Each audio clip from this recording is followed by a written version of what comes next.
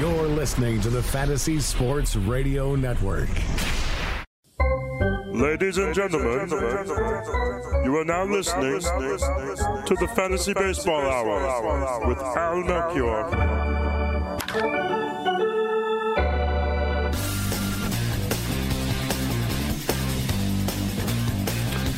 Welcome, everybody. You are listening to the Fantasy Baseball Hour with Al Melchior. And we've got a lot going on today. I'm going to finally check in with some spring training standouts, probably against my better judgment, because I warn about not taking spring training stats too seriously. But there are some interesting position battles that are shaping up that could be starting to get informed by spring training performances. So we're going to look at some of those. Also going to have on the show Mike the RotoCop, and he's one of the participants in the Great Fantasy Baseball Invitational that I discussed at great length on yesterday's show with Justin Mason, who's the creator of that collection of drafts. Been on Mike's podcast, talk a little bit about his podcast and a little bit about his draft and compare some notes and see how that's going. And speaking of drafts, big draft last night, the Tout Wars draft, and some interesting results there. I went over the labor auctions back on Monday. So now we've got another industry league to check in on and see how those picks compared to ADP and see what the trends are there. So going to spend some time on that as well. But also some news to get to. And as you all know, the Moose is still loose. Mike Moustakas has not signed. He's one of the bigger name free agents who is still out there. And according to a piece in the Kansas City Star, Moustakas might wait until after the June draft. And at that point, teams won't have to give up the compensatory draft pick to sign him. So, in fact, I talked about Moustakas in reference to the labor auctions and talked about him even being picked up in the NL labor because, of course, he could conceivably go anywhere.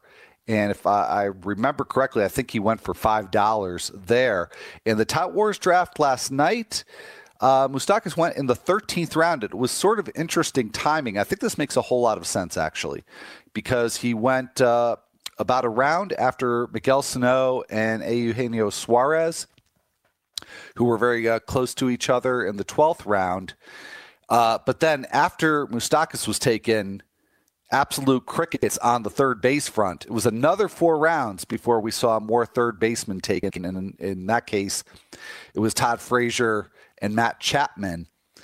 So, there's still the chance that Moustakas could sign and play something close to a full season or maybe even the full season.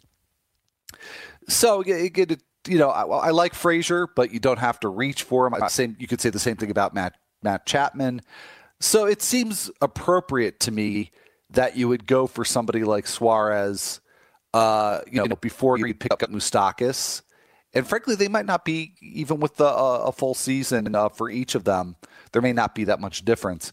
But by the same token, Frazier and Matt Chapman, they probably do deserve to go quite a bit later, just in the hopes that Moustakas plays a full season or something close to a full season. So I thought that was really a savvy pick, I think. And unfortunately, I don't have the draft grid right in front of me, so I get to give props to the appropriate owner. But again, I'll be going over that later in the show in much more detail. Matt Carpenter, he may not be ready for opening day, according to a report from MLB.com. He's been dealing with a back issue. And if you're thinking, like I certainly was thinking when I saw this news, well, maybe this is the solution to the Jose Martinez problem, at least on a temporary basis. Not so quick, because Martinez was a late scratch on Tuesday with a left groin spasm. I mean, it doesn't sound particularly serious, but then again, Carpenter might not miss that much time either. So I wouldn't really look for a whole lot of impact at this point with either of these moves, but obviously these are moves that need to be monitored. Jacob deGrom is going to make his spring debut on Sunday. We've been tracking this one over the last several shows. So I think that probably does keep the possibility of an opening day start out there for Jacob deGrom. So some encouraging news for him. We'll see how that goes. Not good news for Logan Morrison, who just started to snap out of a slump today against the Red Sox, but then had to leave the game with an injury. And I'm just looking to see. I don't see anything in terms of what the specific nature of the injury is or the severity for Logan Morrison, but he did have to leave the game early after, I guess, a rough play sliding into home plate. So I will pass on information as I get it in regards to Logan Morrison. The Royals have signed John Jay to a 1-year, $3 million deal with incentives, and he should slot right in as the starting center fielder, at least against right-handed pitchers. And a platoon there would make a whole lot of sense with Jay facing the righties. Paulo Orlando has pretty good splits against lefties. So that would, I would think, seem to be the case there. And Jay doesn't really have a whole lot of value in most formats, but did hit 296 with the 374 on base percentage last year. Has been a pretty good batting average and on base guy pretty much throughout his career. So in a deeper format, particularly a categories format where you need to fill those categories, or maybe a points league because of the strikeout to walk ratio, Jay has some value. He's going to get some playing time. So that is a good thing for him. On, I believe it was yesterday's show, I had the bit of news that it looked like the Rangers were positioning themselves to sign Julio Pablo Martinez, the Cuban outfielder. That is now a done deal. The Rangers have signed him for $2.8 million, which I believe was the entirety of their international slot money. And as I mentioned in the initial report for Baseball America, he could start at either high A or double A and maybe be on a fast track to get to the majors. Eddie Rosario, according to the St. Paul Pioneer Press, is in a no-throw status as he has mild triceps tendonitis in his right arm. So I don't know exactly how long that's going to be for. Maybe there is no timetable right now for Rosario, but he's going pretty aggressively, going pretty high in drafts. Sadly, is a number 3 outfielder in a 12-team mixed league. So I could see that this, if this lingers, this could maybe sink his ADP a little bit. Rosario was, to my opinion, a pretty risky pick for a third outfielder just to start with, given that the good stats that he put up last year, they really came much more later in the year. And while he's improved his plate discipline, that's still really a weakness for him. So, in an era where there's a lot of players the last couple of years who have kind of come out of nowhere, but sometimes they fade just as quickly. Eddie Rosario, to me, is somebody who needs to earn that draft position, and now he's got an injury issue. Again, I don't know how severe it is or how long this is going to affect him. Zach Davies also with an injury. He's got a left oblique strain. According to Milwaukee Journal Sentinel, the team does not consider this to be serious, but he will miss his next turn in the spring training rotation. Good news for Marcus Stroman. He is slated to play catch tomorrow. So we had gone several days without any real update on him. So now we have, if that all goes as planned, a little bit of progress for Marcus Stroman. Billy Hamilton, also good news for him. He should be back in the lineup tomorrow, according to C. Trent Rosecrans of The Athletic. His finger, which he hurt the other day, is feeling a lot better. So that is good news for Billy Hamilton. So be sure to go and check out Fantrax.com. You can create the ultimate dynasty, keeper, or redraft fantasy league using Fantrax's free commissioner product. Find out how it feels to have the deepest player pool, multi-team trades, plus player salary and contract options all at your fingertips, and all of which are fully customizable. And with Fantrax Treasurer, you can set the league entry fees and safely distribute payouts without a third party so that you don't have to go and track down owners for payment. And when you register, enter the promo code AL, that is AL, also my first name, but you know that, I think, enter the promo code AL at the sign up. There's a little box at the bottom, so make sure you don't skip that. Put AL in there. And what that does is that enters you for a chance to win 10 private consultations for free with me. And this is a package that I sell on my blog, almelchior.com, for $109. You can get it for free if you win a drawing, but you can't win the drawing if you don't put in the promo code. So the promo code is AL, A-L. So find out why Fantrax is the home of fantasy sports and check out fantrax.com today. We have an Ichiro update. That signing with the Mariners was made official this morning. He has a 1-year deal. Just right before the show, I saw something about the terms. I want to say $750,000 plus incentives. See if I can track that down. But I would think, given the Ben Gamel injury, that early on, barring any further moves, and barring that John Jay isn't going to be signed by the Mariners, as it stands right now, Ichiro could get a fair amount of playing time. But we shall see. There's still quite a bit of spring left. And the Blue Jays have signed Tyler Clippard to a minor league deal. So he could potentially be a part of that bullpen mix. He was actually in the closer mix late last season for the White Sox. So kind of a weird year, 2017 for Tyler Clippard. But fresh start there with the Blue Jays. So as promised a little bit earlier, I'm going to dig into some spring stats. And one of the cool things that we could do with spring stats is that we can look at PitchFX data, because they've got the PitchFX infrastructure set up at Salt River Fields in Phoenix.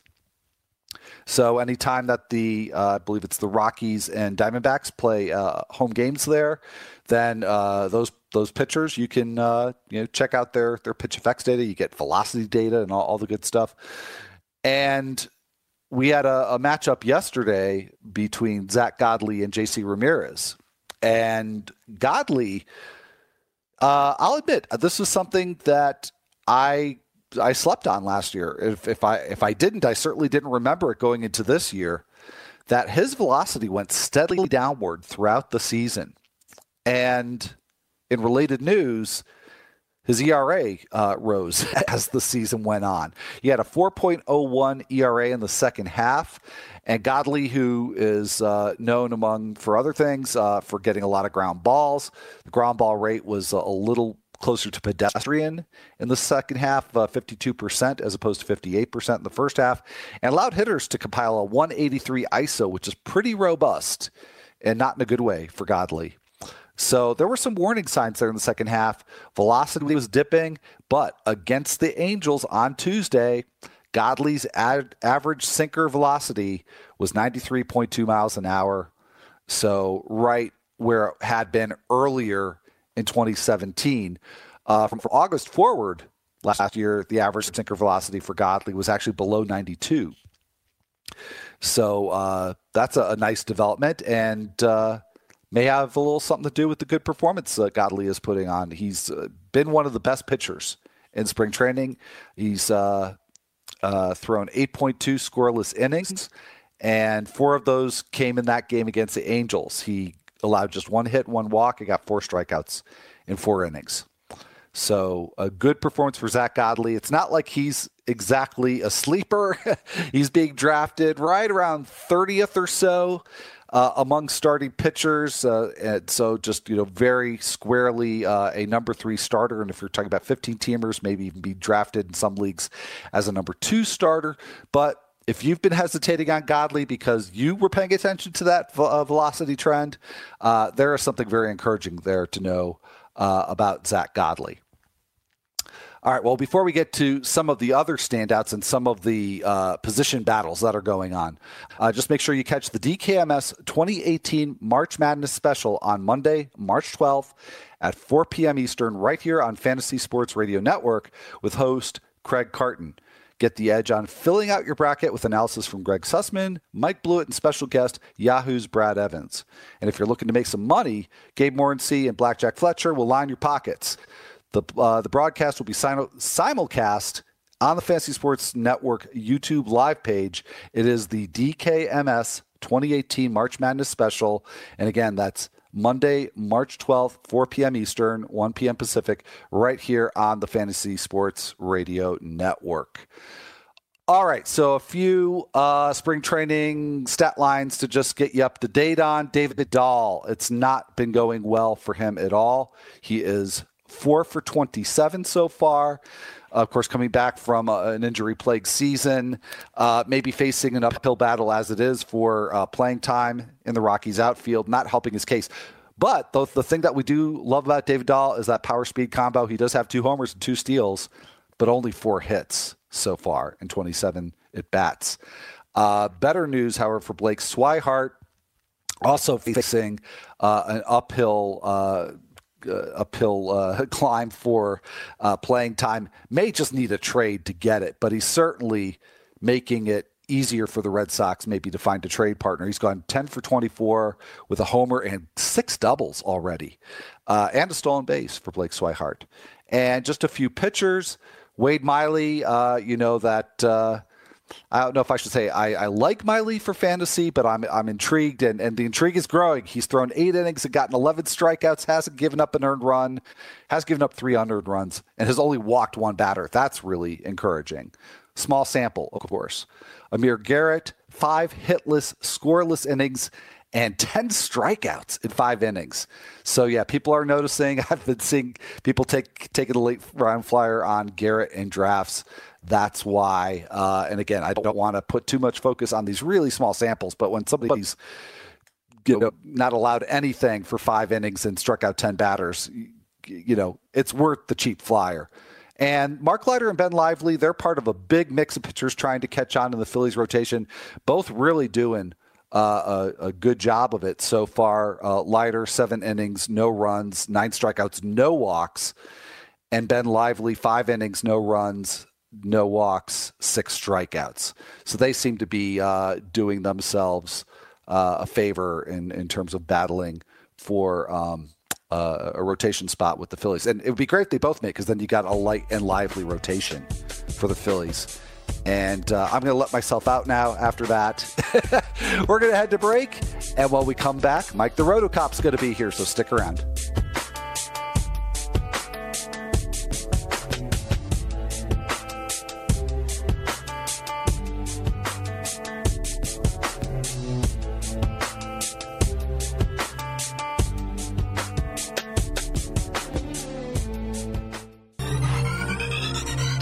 Did you know that you can listen to this show live on the award-winning Fantasy Sports Radio Network? Listen on the iHeartRadio app, the TuneIn Radio app, or download the Fantasy Sports Radio Network app. The Fantasy Sports Radio Network is the only totally free 24/7, 365 Fantasy Sports Network of its kind without a subscription. Check out YouTube Live on the Fantasy Sports Network YouTube page and participate in the programming there, where you can ask questions, discuss the topics with other fantasy enthusiasts, or tell everyone that you disagree. Call into your favorite show and ask your question. The number is 844-84-FNTSY. That's 844-843-6879. The Fantasy Sports Radio Network, your free fantasy source 24 hours a day.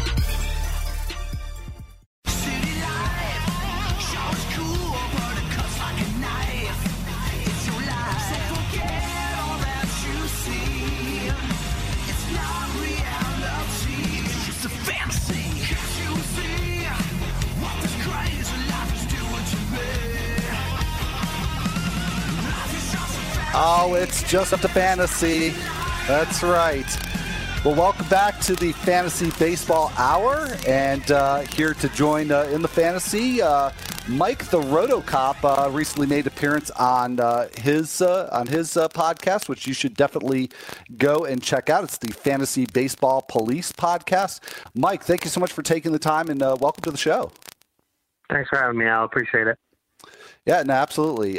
So as I've mentioned earlier in the show, you're taking part in the Great Fantasy Baseball Invitational. Definitely want to check in on your team, which according to the spreadsheet that's out there that's rating all the teams, it's liking your team a lot. and you took, I think, a really interesting approach. But before we get to that, I do want to talk about your podcast. So first of all, where can people find the podcast? Yeah, so I do the podcast over at Fantasy Assembly, and I'm also doing podcasts for Friends of Fantasy Benefits, which I just started doing recently, like within the last month or two. But it's been going great. I've had great guests like you. I've had some major leaguers. There's definitely a ton of stuff to check out as far as the podcast goes. Yeah, well, you've had some minor leaguers on too, right? You had James Nelson, if I recall. Yeah, James Nelson, Daniel Mengden, who could be the 3 starter for Oakland this year. He came on the podcast. Zach Granite, who actually got a single off David Robertson in the wild card game last year. Trevor May, his teammate. So I got a couple of good guys on there. Very nice. And, so Trevor May is the one guest we've had in common. And it was really, I enjoyed having him on the show. Was there anything in particular when you talked to Trevor, that you thought, well, this is some insight that I can use or that my listeners can use?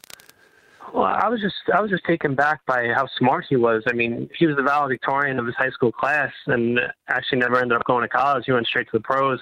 But it was interesting because every professional that I have on, I always like to ask them about sabermetrics and what their thoughts on it are.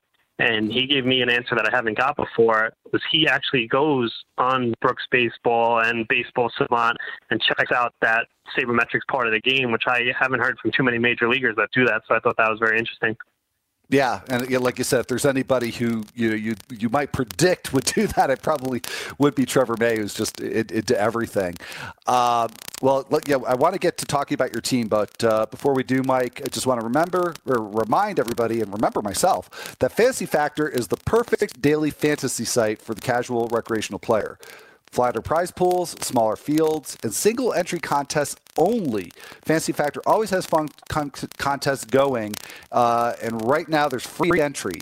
There's a March Madness bracket and a Sweet 16 bracket, and Fantasy Factor is running a $100,000 home run derby this year. Simply sign up and enter at www.fantasyfactor.com. All right, so Mike, let's do a quick little rundown of your roster, and then can get your take on how you're liking it so far. So you started off. This is very convenient for those watching it because you've been tweeting this out in little 5-round chunks. So you started off with the core of Mike Trout. So I'm assuming you got pick number 1, or you got very lucky. And then you rounded out your top 5 with Elvis Andrus and 3 really good pitchers: Noah Syndergaard, Luis Severino, and James Paxton. So is going into the draft, is that something a route you thought you might go, or is that just kind of just the way it played out? It's kind of just the way it played out. My approach going into it was really to take the best player available, since there's so many roster spots you have to fill anyway. I wasn't really focusing too much on the positions. But after I drafted those 2 pitchers, everything pretty much changed, because essentially what I thought of it is I'm competing against not just my league of 14 other guys, but 194 other guys. So having the first pick, even though I'm getting Trout, I realized that I wasn't going to have the best offense. So I just went all in on the pitching. And I think out of the 194 other people in the TGBFI, I think at least I'm in the conversation for the best pitching. I don't know if you agree. Like you said, it's almost 200 teams, so I would certainly think that combination would put you in the discussion. It's hard to imagine, that there would be a whole lot of teams better. The only thing I would just say is that these are 3 pitchers. I don't have any shares in any of the 3 so far, because there's risk. But again, there's risk with almost everybody in the pitching pool, especially outside the big 4.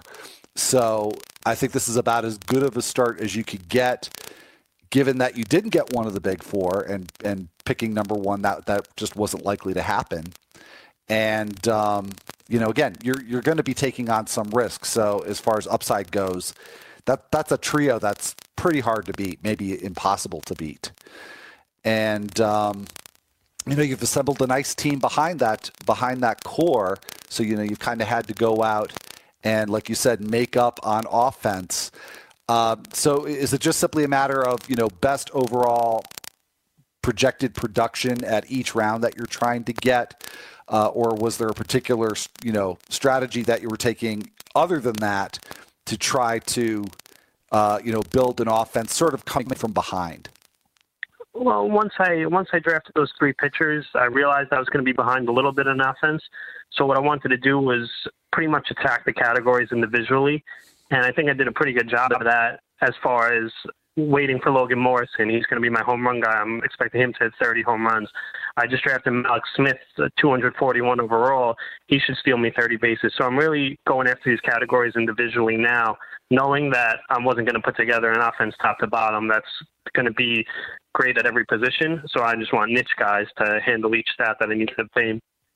Is that pretty much just an outgrowth again of your draft position, and who you did wind up taking in the first few rounds, or is that an approach that you just generally favor to try to piecemeal, as you call them, niche players or specialists in certain categories?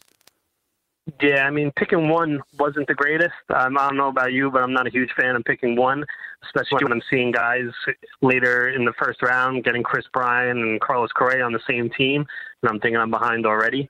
But picking one, I think this is the approach that you have to take as far as pretty much attacking the categories as opposed to trying to get the best player at each position.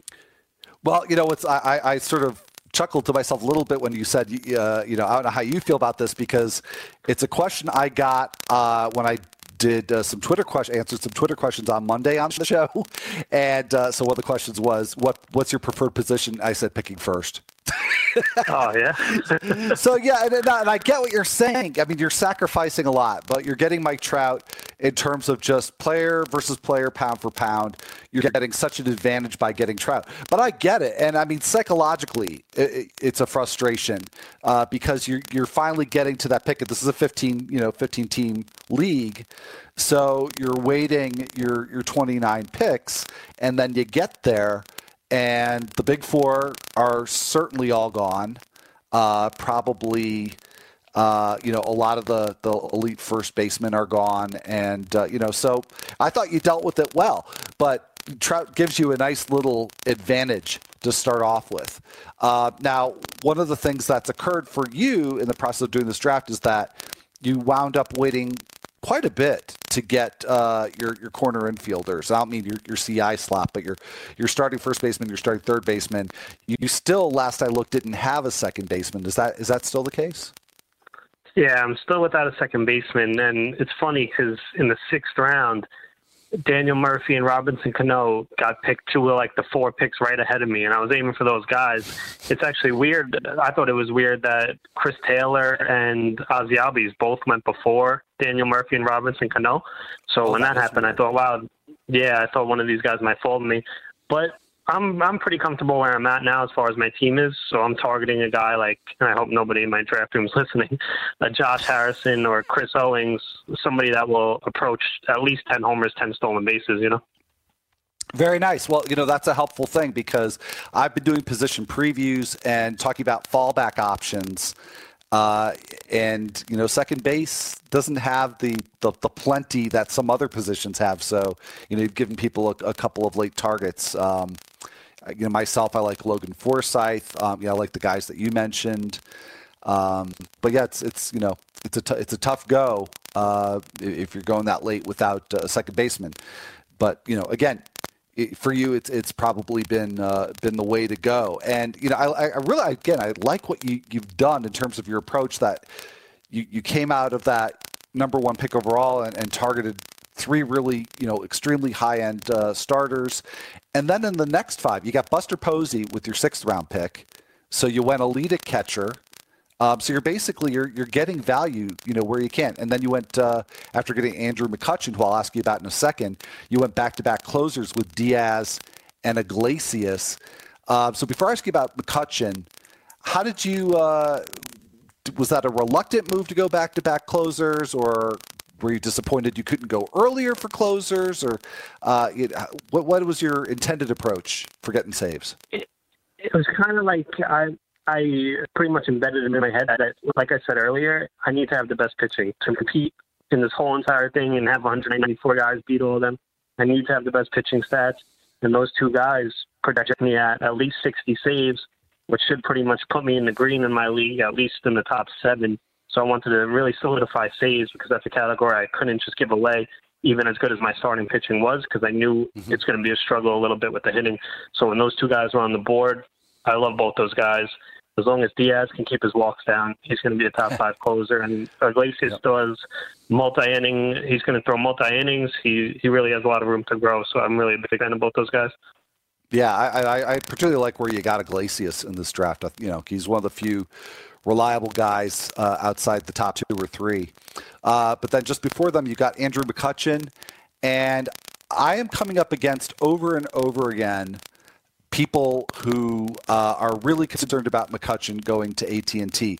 But this is just completely suspicion on my part, Mike, but I think there is a bias going into that, and the park factor is maybe something people can cling on to, because I feel like for the last 2 years, I've been much more optimistic about McCutchen than a lot of people. So how do you feel about McCutchen generally and about the move to San Francisco? Well, the outfield position in fantasy is something that kind of gets overlooked, and everyone thinks there's such a large depth of the outfield positions, and McCutchen really is like kind of in the threshold where now you start seeing a difference in guys as far as names go. So I think McCutchen still, his steamer projection is pretty much right on point. I think he's still performing at a high level. And him in the San Francisco lineup, while it's not the greatest lineup in the world, it is a lot better than last year. Now he's got Longoria there. He's got some protection. So I think Kutch will have a good year in San Francisco. Yeah, no, I think so too. I don't think he's going to miss a beat. So I'm totally on board with you as far as that goes. So if you're just tuning in, I'm talking to Mike the Rotocop, who you can find on Twitter at Mike the Rotocop. We're talking about his great fantasy baseball invitational draft, and been sort of moving forward through your picks, but I want to go backwards again to one of your earliest picks, Elvis Andrus. He was also one of my first 5 players drafted. I was really happy to get him. He's also seems to be a little bit polarizing. There are people who think he's going to regress big time. Were you happy to get Andrus, or was that more of a consolation prize for you? So I got a little heat for this in the Friends of Fantasy Benefits group chat. A lot of guys aren't so hot on Andrus because of the power regression that's obviously going to occur. But I'm not expecting him to hit 20 home runs. His home run to fly ball rate was something like career high. It's never been that before. So I'm not expecting the 20 homers. I'm drafting the guy that's going to play at least 155 games, which he's done for the last almost 10 years now. He's going to steal 20-plus bases, which he's done for the almost last 10 years now.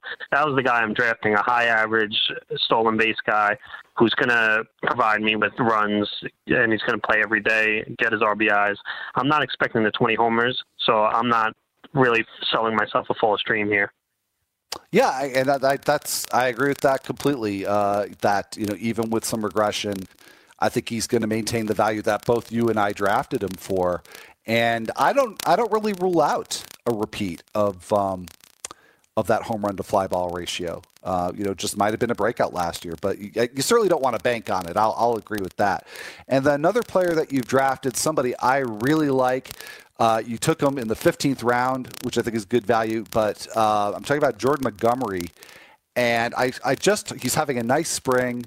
I hope that he gets a fair shot to be the Yankees' 5th starter, but they're rumored now and then to be looking for starting pitching. Is that something that worries you with Montgomery? I'm a big Montgomery guy, and I actually took him, and I'm looking at it here, 32 picks before his ADP. So obviously I'm a big Montgomery guy. I got him at 211, and he's been going at 243. And out of the whole 194 people, I'm pretty sure I took him the earliest at that 211. But he was just what I was looking for, and I love Montgomery. What rookie is throwing 160 innings, and now you got him pitching behind that lineup. The park may hurt him a little bit, but he's climbing the charts for me. I think he's easily a top 50 starting pitcher. I'm not really worried about them going out and getting somebody because I think he'll perform from the get-go. All right. Well, I hope you're right, and maybe I need to up my game a little and get him further up in my queues because I do love the skill set. So, Mike, I think we're just about out of time here, so I appreciate you taking a little bit of your day, spend with us, and go through your draft with us, and I wish you the best of luck in the rest of it. It's not a problem. Thanks for having me. I appreciate it. All right, folks, that's Mike the Rotocop. And again, find him on his podcast, the Fantasy Baseball Podcast, or sorry, Fantasy Baseball Police Podcast, and on Twitter at Mike the Rotocop. All right, well, we'll be right back. We're going to talk about Tout Wars draft after this break.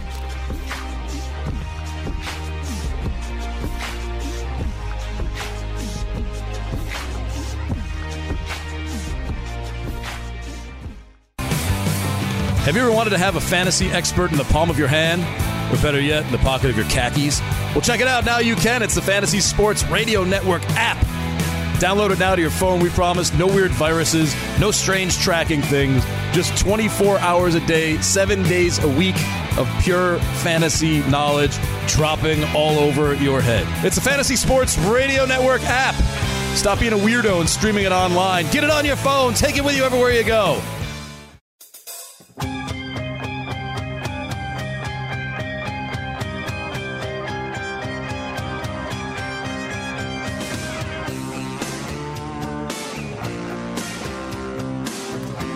Welcome back to the Fantasy Baseball Hour with Al Melchior and DJ extraordinaire Michael Florio producing things here. Interesting choice, Mike. Anyway, thanks to Mike the Rotocop for joining us in the last segment. So we've had 2 shows in a row where we've been going in deep with the Great Fantasy Baseball Invitational. It's really good stuff. And great stuff from Mike, who's putting together a good team. And you know, it was really, I just wanted to have him on the show generally, but the way that he's going about dealing with having the first pick, and I make that sound like that's some kind of problem or something. Again, I like drafting from the number 1 spot, but you know, that really, really interesting strategic stuff from Mike there. So thank him for joining us on the show. So I've got a Lomo update. I've got another little piece of news to get to here. And also a message from DKMS. Did you know that takes only 1 minute to potentially save someone's life? Seriously, just 1 minute. That's how long it takes to swab your cheeks and join the donor list with DKMS. There are currently more than 900,000 registered donors in the U.S., and we need more. There's an American diagnosed every 3 minutes with blood cancer. There can never be enough donors. For only $45, you can help DKMS register new bone marrow donors. DKMS donors save approximately 19 lives a day. We want you to help save one. So please, if you can, go to dkms.org/FNTSY today. So the Logan Morrison update, he had been removed from the Twins game. Let's get to 2018 here. Removed from the Twins game against the Red Sox. There had been initially no indication of what the problem was. Now we have that indication from Mike Berardino of the St. Paul Pioneer Press that Morrison has a tight glute. So that doesn't sound too bad, but as I say with all these stories, something we got to track as we get closer to our drafts if we're not drafting already. The other thing, and maybe this is why I had the Tampa Bay Rays on my mind, is that there was a report that the Rays are going to go with a 4-man rotation. And if you're thinking, well, that's not news, that's been out there for weeks. The difference here is that it's not just for the first few weeks when they've got days off and everybody can stay on turn going every 5 days. Even after that, after that initial period of the season, the Rays are considering, I guess they're even planning on going with a rotation of Chris Archer, Blake Snell, Jake Faria, and Nate Eovaldi. And what they're going to do, these guys aren't going to get 250 innings. When there is a fifth day, they'll keep them on 5 days rest. They're going every fifth day. They'll do a bullpen day. So, the reaction to this has generally been negative. I'm inclined to do that. The sneaky fantasy owner in me thinks, well, okay, who in that bullpen could put up a whole bunch of really good quality relief innings? But, the thing is that beyond a certain point, too many innings is too much of a good thing. So I tend to, even though I'm trying to be positive about it from a fantasy perspective, I'm not really sure how this can go well. But the one name that does stick out is Matt Andriese.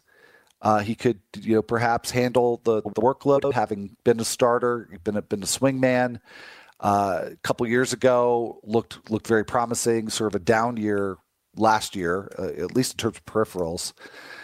But maybe there's somebody to give a little added bump to in a deeper league where a middle reliever has a middle reliever with some good ratios and pick up strikeouts and vulture some wins, where that type of pitcher has some value. But just an interesting development.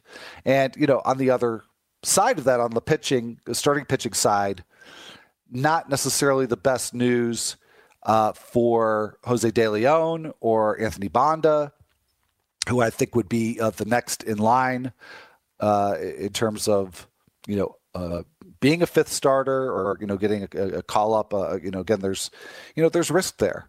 You've got Faria, who's relatively unproven. Eovaldi coming back from Tommy John. Blake Snell looked like he broke out late last year, but remains to be seen how that's going to carry over. So a lot of uncertainty there, but I would say it definitely looks like something that would send the stocks of Banda and De Leon downward in terms of them getting opportunities to make very many starts. And of course, Brent Honeywell out for the year. So that's he's out of the picture as well. I have to wonder if maybe that impacted that plan. We'll see. We'll see what else we learn as the days and weeks go by here. So let's get to the Tout Wars draft, which took place last night. 15 teams, OBP League. Great names from all around the industry. And so I'll do sort of similar to what I did with the labor auctions, which I'll kind of go through round by round and share what I think are some of the more interesting picks and trends. And probably with just about any industry league, one of the first things I'm looking at is where's Paul Goldschmidt going, trying to get my finger on the pulse of people I might be drafting against to see how they're valuing Goldschmidt. And in this league, Goldschmidt went 11th, which I think is the latest I've seen him go in any league, whether it's industry league or not. Taken by Charlie Wiegert. And that's right where I have Goldschmidt, by the way, is 11th in my rankings. And looking here, I think the 10 that went ahead of him are exactly the same 10 that I have ranked ahead of Goldschmidt. So take that for whatever it's worth. The other thing I also look at that I've been reviewing pretty consistently is how outfield is dealt with in the first round. Obviously, Mike Trout went first to Rudy Gamble of Razzball.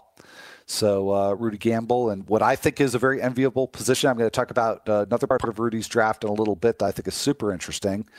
Ray Murphy going second, of course, with Jose Altuve. The big question is who goes third. In this case, it was Tim McCullough taking Nolan Arenado. Trey Turner going fourth. But getting back to the outfielders, we went Harper, Stanton, Betts, and Blackmon. So Harper again, getting the nod right after Mike Trout. Harper, Stanton, Betts, and Blackmon. So I've got Blackmon fourth out of the four, and there seems to be a little bit of consensus around that, which surprises me a little bit. So that's a little bit of a look into the first round. So pardon me, just looking at something real quick here.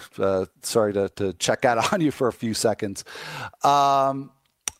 Anyhow, so the big four pitchers all going in the first round. Kershaw going 9th overall.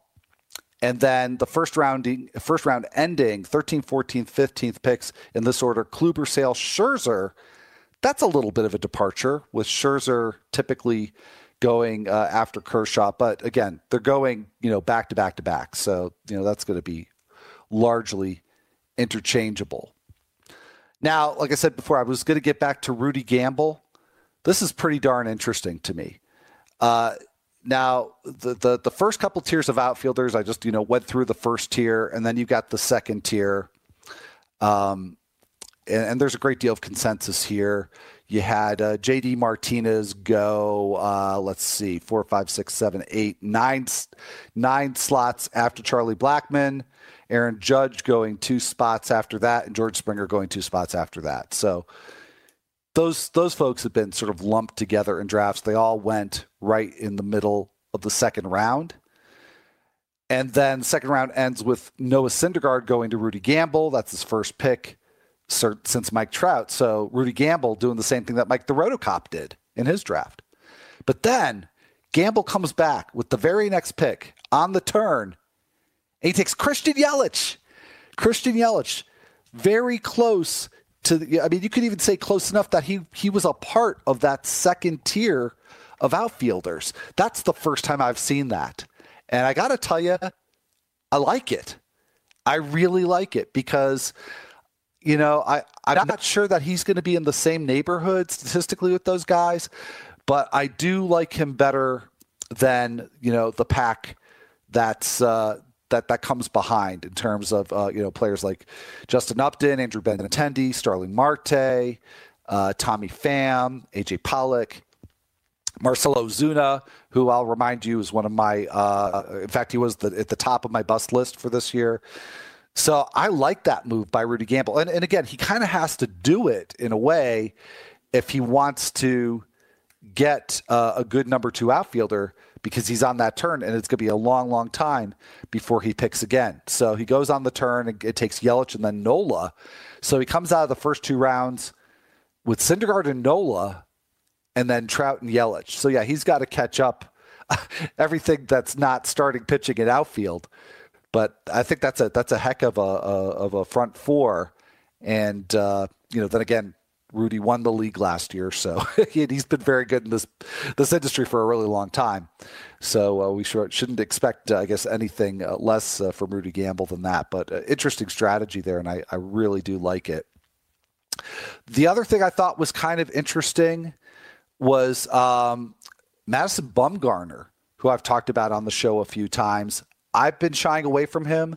I feel like it's maybe not entirely rational, that maybe it's a bit of an overreaction on my part, due to the fact that he just wasn't himself last year. And yeah, he had the dirt bike accident, but just the fact that he's piled up so many innings over the years, who knows what sort of injury issues may or may not be lurking for him. And again, that might be just an overreaction on my part to worry about those things to the extent that I do. But apparently I have a lot in common with the folks who drafted in this Tout Wars draft last night, because Bumgarner went 10th among starting pitchers.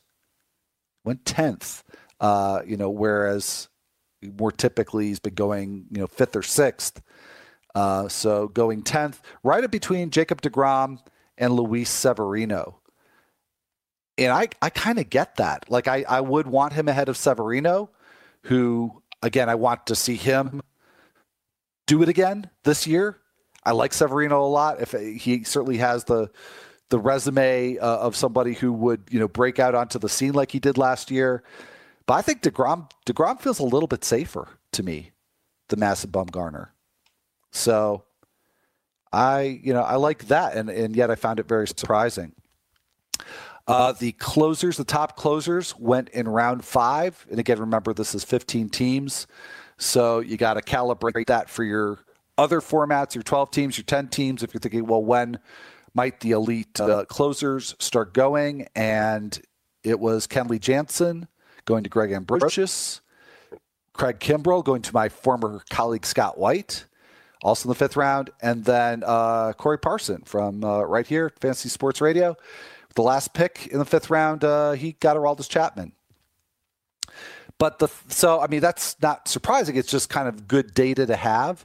But what was a little surprising to me was that where I see that there is a very clear tiered delineation after those 3 at reliever, that didn't play out at all that way in this draft. Roberto Ozuna went 5 spots after Chapman, and 3 spots after him, Corey Knebel. Felipe Rivero going to Rudy Gamble on the turn there, in the 6th round, the 6-7 turn. So not really much of a tier distinction. Just once the closers go, they went, and that's sometimes how it goes in a draft or an auction. But I found it, a A little bit surprising, I guess. And something I want to point out, too, and I don't have a whole lot of time here to dig into it. I'd hope maybe I would. But Jeff Zimmerman, who's been on the show and one of the smartest, best informed people in this whole industry, wrote a piece for Rotographs about the chances of various closers making it through the whole season as the closer. It's a topic I've talked a lot about. Jeff did the research. He crunched the numbers. And all three of those relievers that went after the big three, Ozuna, Knebel, and Rivero, all have, according to Jeff, a less than 50% chance of keeping their jobs all season long. So just something to keep in mind. And just a few other things real quick. Shohei Ohtani, separate pitcher and DH players. The pitcher went in round 6. The DH went in round 23. Trevor Bauer and Luis Castillo both went ahead of Kyle Hendricks, so Hendricks continues to be a really great bargain. Castillo I kind of get. I love the upside. You could argue Bauer has, similar upside, but I've talked about the bust potential for Bauer. Hendricks, maybe if you're going for upside, Bauer's a better pick, but for safety, and for me, just overall in general, I'd rather have Hendricks. So as a Hendricks targeter, I like to see that.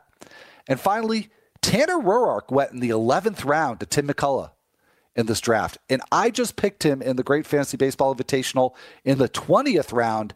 And I remember just being sort of elated that Roark was still there in the 20th round. So this is a little bit of validation, I guess, for me that, Roark, I think he's getting undervalued in a lot of leagues. Not in this one, but that's a name to stash away. Anyway, so there's a little bit of an overview of the Tout Wars draft. That is going to be it for me today. So anyways, hope you have a great day. Hope you enjoy some baseball. And I'm going to be back here tomorrow, same time, 3 Eastern, noon Pacific, right here at Fantasy Sports Radio Network. Have a good one, everybody.